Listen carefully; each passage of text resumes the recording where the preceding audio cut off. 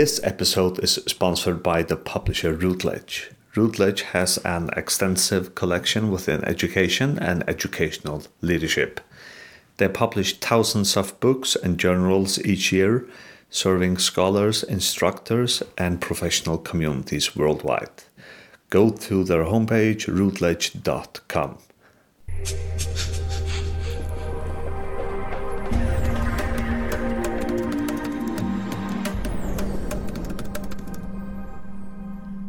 Welcome to the podcast Research in Leadership in Schools, Early Childhood Settings and Social Care Settings.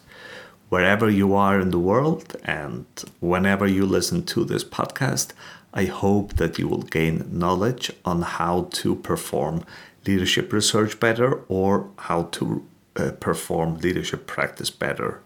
So enjoy the interview that I have the privilege to present to you today.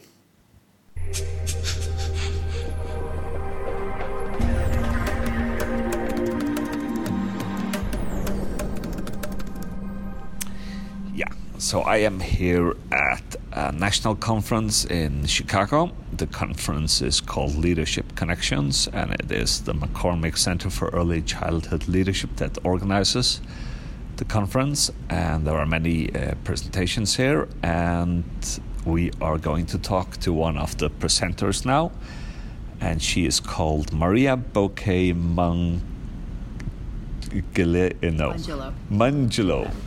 I'm sorry. It's okay.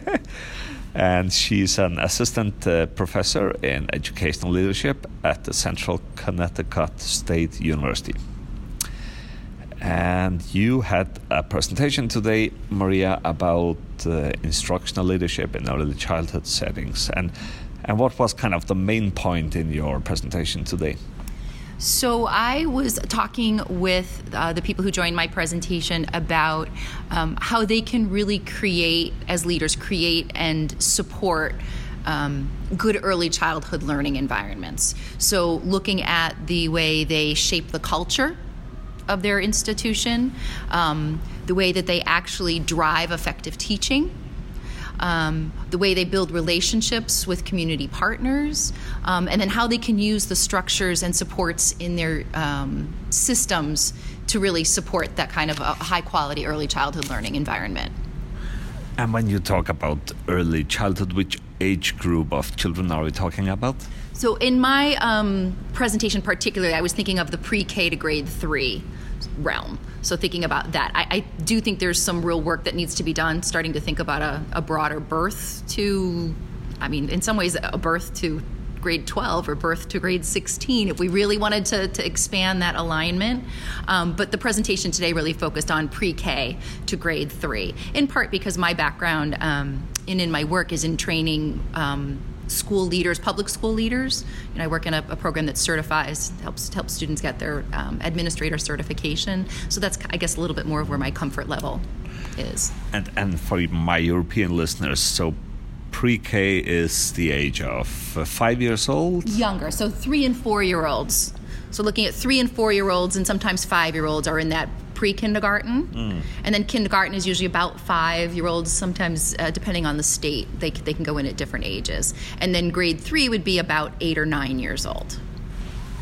And are you looking at kind of instructional leadership in relation to traditional kind of school subjects like maths and English, or is it more kind of the broader pedagogical kind of approaches? Definitely looking at it from the broader perspective.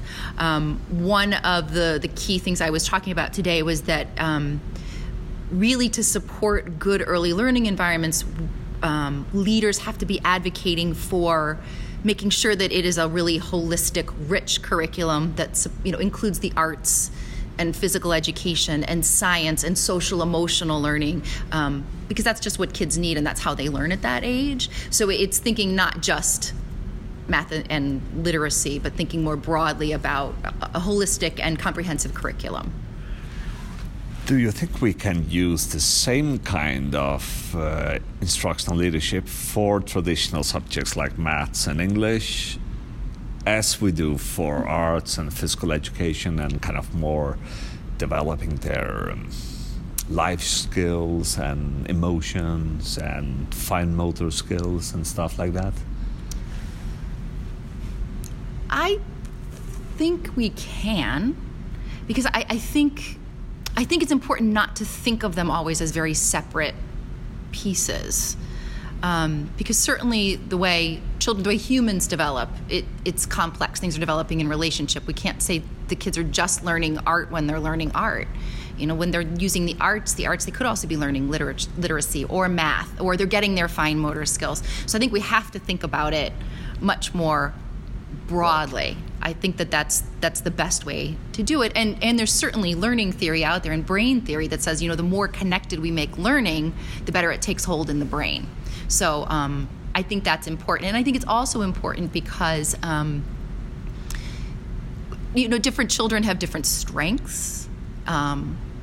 We talk more about learning styles. I'm not sure that I like that the best necessarily, but definitely have different strengths and interests. And I think that we can use a child's strength in one area to help them learn in an area that's maybe not their strength, or use their interests to hook them on something that they might not be interested in. So I think it's useful to think broadly and interconnected. And not that there aren't specific ways. Math has its own, if you want to get into that idea of disciplinary literacy, how something like every field has its own way of thinking and its own language and its own way of communicating. I think that's important. So there are some things about teaching math that are going to be different than teaching reading. And I'm not saying we should ignore that, but I think leadership has to be thinking about the big picture. And then you have told me that you used a categorization from Sarah Mead, where she has 4 activities which are kind of crucial for a good instructional leadership. Can you maybe talk us through these 4 categories? Sure. So the article that I based my presentation on today was an article by Sarah Mead. It was a policy brief that she wrote for the Foundation for Child Development. It's entitled Pre-K to Third Principles as Crucial Instructional Leaders. And in it, she talks about the things that principals can actually do, so the leadership actions that principals can take in order to support the pre-K to third environment. And while her article focused on principals, I believe that these are the kind of things that are good for all leaders of students of this age. And the first one she talks about is creating a pre-K to grade 3 culture. So we have to make sure that leaders are valuing pre-kindergarten and kindergarten students and their teachers, and they have to see it as a fundamental part of the whole learning process. They have to think about making sure then that we're aligning what's going on, so with standards and curriculum and instruction and assessment, that we have alignment from pre-K to grade 3, this idea that it all belongs together. I think that's really important. But I can see a danger in that we have a schoolification, yes, kind of to the young ages. Are you aware of that? Oh, absolutely, absolutely. And what we have to be careful of, and I actually had a really interesting conversation today, and it's something I feel like I need to think probably more before I can really elaborate on it. But I was having a conversation with someone during one of the sessions, and we were talking about that idea, how challenges get pushed down. And we were talking about how we always seem to be trying in early childhood to explain what we're doing in terms of the language that of all above.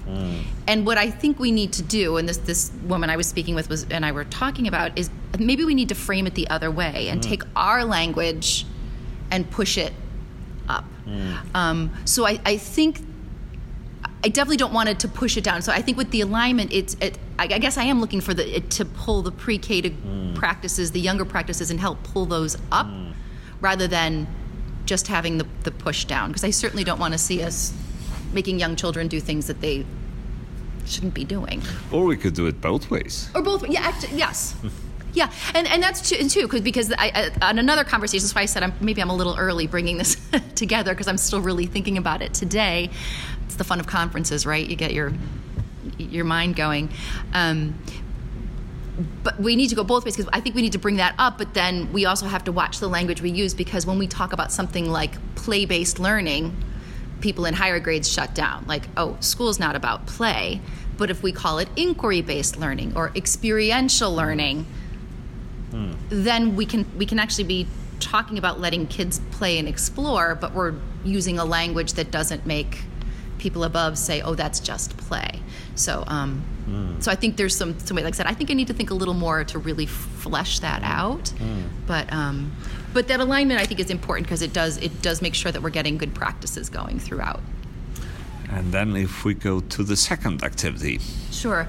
The second one that she talks about is driving effective teaching. And this is, to me, is really where the instructional leadership comes through. So it's about principals making sure that high quality instruction in every classroom for all kids is their priority.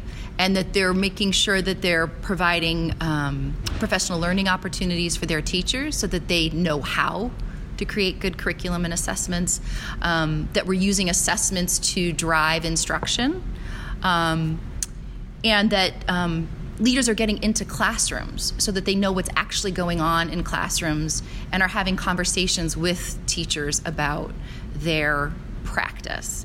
And we had a big discussion in my session today also about the importance of leaders being co-learners with their staff. So when we're doing professional learning, how can we make sure that the leaders are involved in that as well? So it becomes a collaborative learning process, not just, I think this is a good idea, now you all go learn it. So I think that's another piece for driving effective teaching. And if we go to the third activity. So her third piece that she mentions is creating structures and conditions in the school that support quality instruction. And some of these have some sort of overlap, but what she's talking about here is making sure that there are the structures and systems in place to allow for things like alignment to happen across grades, and having using professional development time to give teachers the skills and knowledge they need to build the curriculum, instruction, and assessments, and looking at how they use the resources. So it's not just money for resources, but how can we structure time to make these things happen? How can we move people to the right places? How can we use the expertise of people in the building to make these make this alignment and these skills that we want to have happen, make them actually happen? Yes, and the fourth activity. And so the fourth piece she mentions is building relationships with community partners. Mead would say that to really have an effective pre-K to grade 3 program, we have to recognize that children have been somewhere before they come to pre-K, whether they're at home or whether they're in a child care setting. There's this other learning experience, or some children are coming to pre-K. If you're thinking about a public school system, some kids are maybe in the pre-K in the building, but some kids are coming from pre-K programs in community centers or in faith-based centers. And so Mead makes the argument that principals need to be reaching out to those centers as well, to the other community partners, because those kids are going to end up in their buildings anyway. So thinking about how can we boost the quality of all programs? How can we make connections so that these pre-K teachers are talking to all the pre-K teachers are talking to each other? Can we find ways to do, when we're doing professional development in the school, can we draw in those community partners and allow them to have conversations together? Because having that commonality, so if we can have common language, if we can have some common maybe routines or common learning experiences, it makes the transition so much better for kids. And then we're getting an overall quality. We can bring the overall quality of everything up, because we can share what are best practices, what's working for everyone, and then how can we incorporate that across programs. Really interesting. I actually want to go back to the first activity, sure, which was about aligning all the way from pre-K up to grade 3. And then I'm thinking, in my country, the children will be in childcare centers until the age of 7, so it's very late. Okay. And then they will go to a school at the age of 7. And you are talking about aligning what goes on from the age of 3. And I'm just thinking, together with you, do you think it could be an idea that actually the school principal went over on a weekly basis maybe to the childcare center and led together with the early childhood administrator, I don't know, for 2 hours per week. Mm-hmm. And then maybe also when the children entered the school at the age of 7, the early childhood director would come over to the school and lead together with the school principal. What do you think about my thinking? I mean, I think some structures like that would be wonderful, so that we just sort of assume that these connections are going to happen. We always get into, where's the principal going to find that time, and what happens when the principal's out of the building, or vice versa. So there might be some logistical challenges, and you might have a town where there's multiple child care providers. Yeah. So there's some challenges there, but I think we have to get creative, right? If we're going to say that, and I really believe that all children are all of our responsibilities. So it's not the child cares; they have responsibility maybe physically for those children for that time.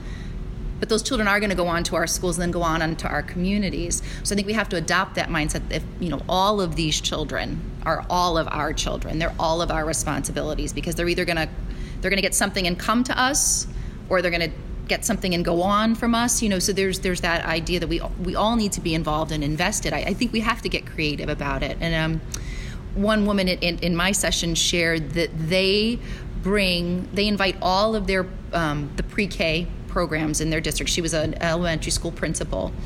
4 times a year, they invite all the child care programs and their teachers to come to their school with their families. And they do something. I think she said they give them dinner all together first, and then the children go off and do, get a story read to them, and the parents and the teachers all engage in some collective learning. And then the children come back, and the parents do something with their children, and then they take something home. And she said it was easy to fund within their district. But it's that's making those connections for the children and their parents and the teachers. And so they're, the teachers in the elementary school are getting to do some modeling for the teachers in the pre-K, and we're hooking the parents in. So we're really creating this broad system together. So I think some creative things like that, we need to think about how to do them. And they don't have to be expensive. They don't have to be. Putting money behind things can help, but I think getting creative is the way to go. I do. And when we talk about instructional leadership, or maybe as I would say in pedagogical leadership, and you are talking about kind of a wider community approach, maybe getting all different parts to kind of come together. But do you think it's...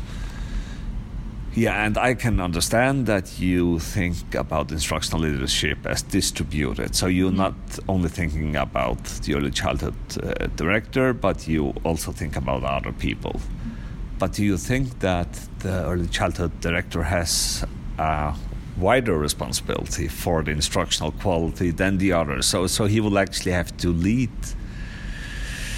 take the lead, actually? Or do you think that the teachers can just as well take the lead?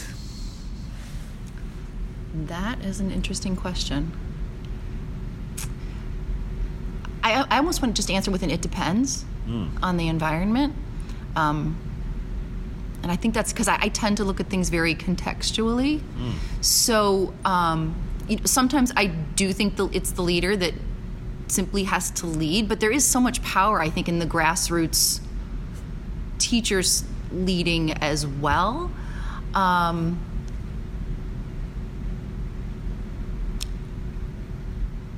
not quite sure it's okay. how to answer that. I'm sorry. No, it's okay. And then I want to move us on to that you have started to do some research where you have asked the directors about their instructional leadership, and then you have asked the teachers about the director's instructional leadership. Can you talk us maybe through what have you done? Is it quantitative, qualitative, and how many informants do you have? So I was able to this fall. I created my own survey, which I then piloted with some experts in the field that took these ideas from Sarah Mead's work, and I sent it out as a survey to early childhood leaders in the state of Connecticut and early childhood teachers, again defined as that pre-K to grade 3. So I ended up with nearly 300 teacher respondents and around 50, I believe, leader respondents to the survey. So that was the quantitative piece of the survey, and I've begun to do some more basic analyses looking at the differences in responses from what the leaders had to say about themselves and then what the teachers had to say about their leaders. So I've gotten some basic statistical analyses on that. And then the second part of it, which I'm working on now, is to actually do some interviews. I did ask survey participants if they were interested in interviews to give me their contact information. So I'm in the space now of looking to start to collect some interview data. So those questions are aligned to these ideas that I have been talking about, but to get some more information about what is it that they're actually doing and what they're saying about their leadership and their ability to really lead and create these environments for good early childhood learning. And do you have any preliminary findings from the study? So in my initial findings, definitely overall, I found that leaders rate themselves significantly higher than teachers do. So, and that came across the board on every item that I analyzed, and the significance on some of them was very, very high. So there definitely is a difference of perception of leadership capacity and leadership practice from what the leaders think they're doing to the way teachers perceive that leadership. And there are certainly some challenges in that. For instance, I've done some other work with some colleagues on teacher evaluation. And certainly in a teacher evaluation system, for a teacher evaluation system to be effective, the teachers have to view their leaders as being knowledgeable and capable. So if we're thinking about, one thing that leaders can do is to go observe and give feedback to teachers, it has to be meaningful to the teachers. And if it's not meaningful to the teachers because they don't find their leader to have the skills, then that's a challenge in how we're going to use, how the leader's going to function and grow their faculty. So that's one really overarching piece that I've had the opportunity to notice in the work. I definitely have a lot more detailed analysis to do, and I would like to be able to take some looks if we're finding, I asked for grade levels taught by the teachers, and I asked for the type of setting that they found themselves in, whether they're in a public school setting or a faith-based setting, whether they had state funding for their programs. So I would love to do some analysis to see if I could pinpoint if there's some trends within that demographic space as well. I just haven't gotten to that part yet. And you said you had around 300 teachers and 50 directors. And can you actually match the data so you can look at one specific director and then you can compare with her teachers? Unfortunately, no. I really wanted to do that, but in order to look at, my initial plan with this study was to look at just state-funded programs.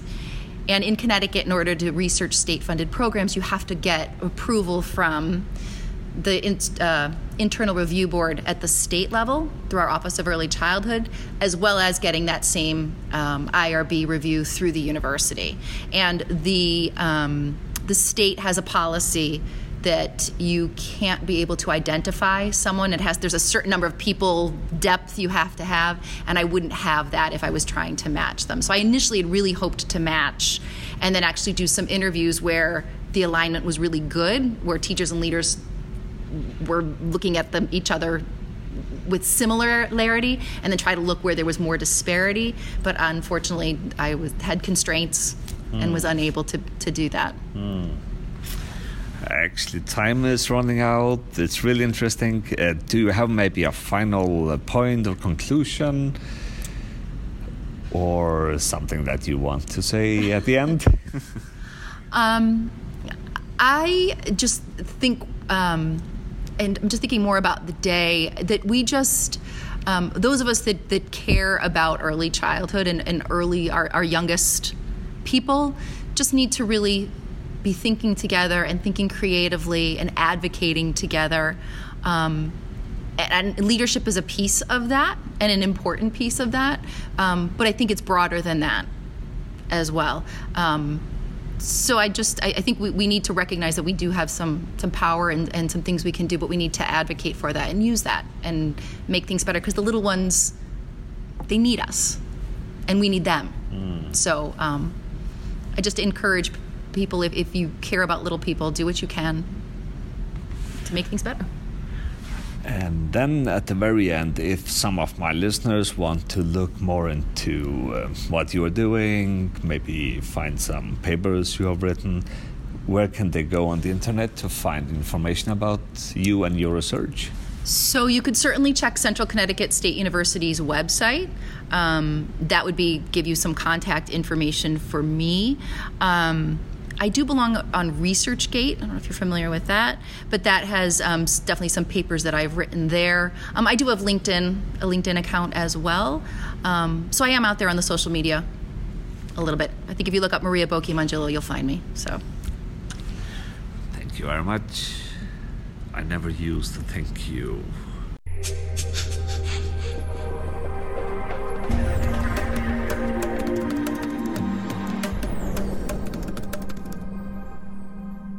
That was the interview with a researcher in the leadership area. This podcast has come to an end. I would like to invite you to join our group on Facebook. If you just type in the search field on Facebook, Research in Leadership in Schools, Early Childhood Settings and Social Care Settings, you will find the group. In the group, there are announcements of new episodes, and we are also able to discuss some issues being brought up in the episodes. This podcast has been running for a long time now, and due to technical reasons, all of the episodes are not available on all podcast platforms such as Apple Podcast, Stitcher, and so on. But in our group on Facebook, you can find the complete list of all the episodes that have been delivered. So please join us on Facebook. I hope to see you there. Bye-bye.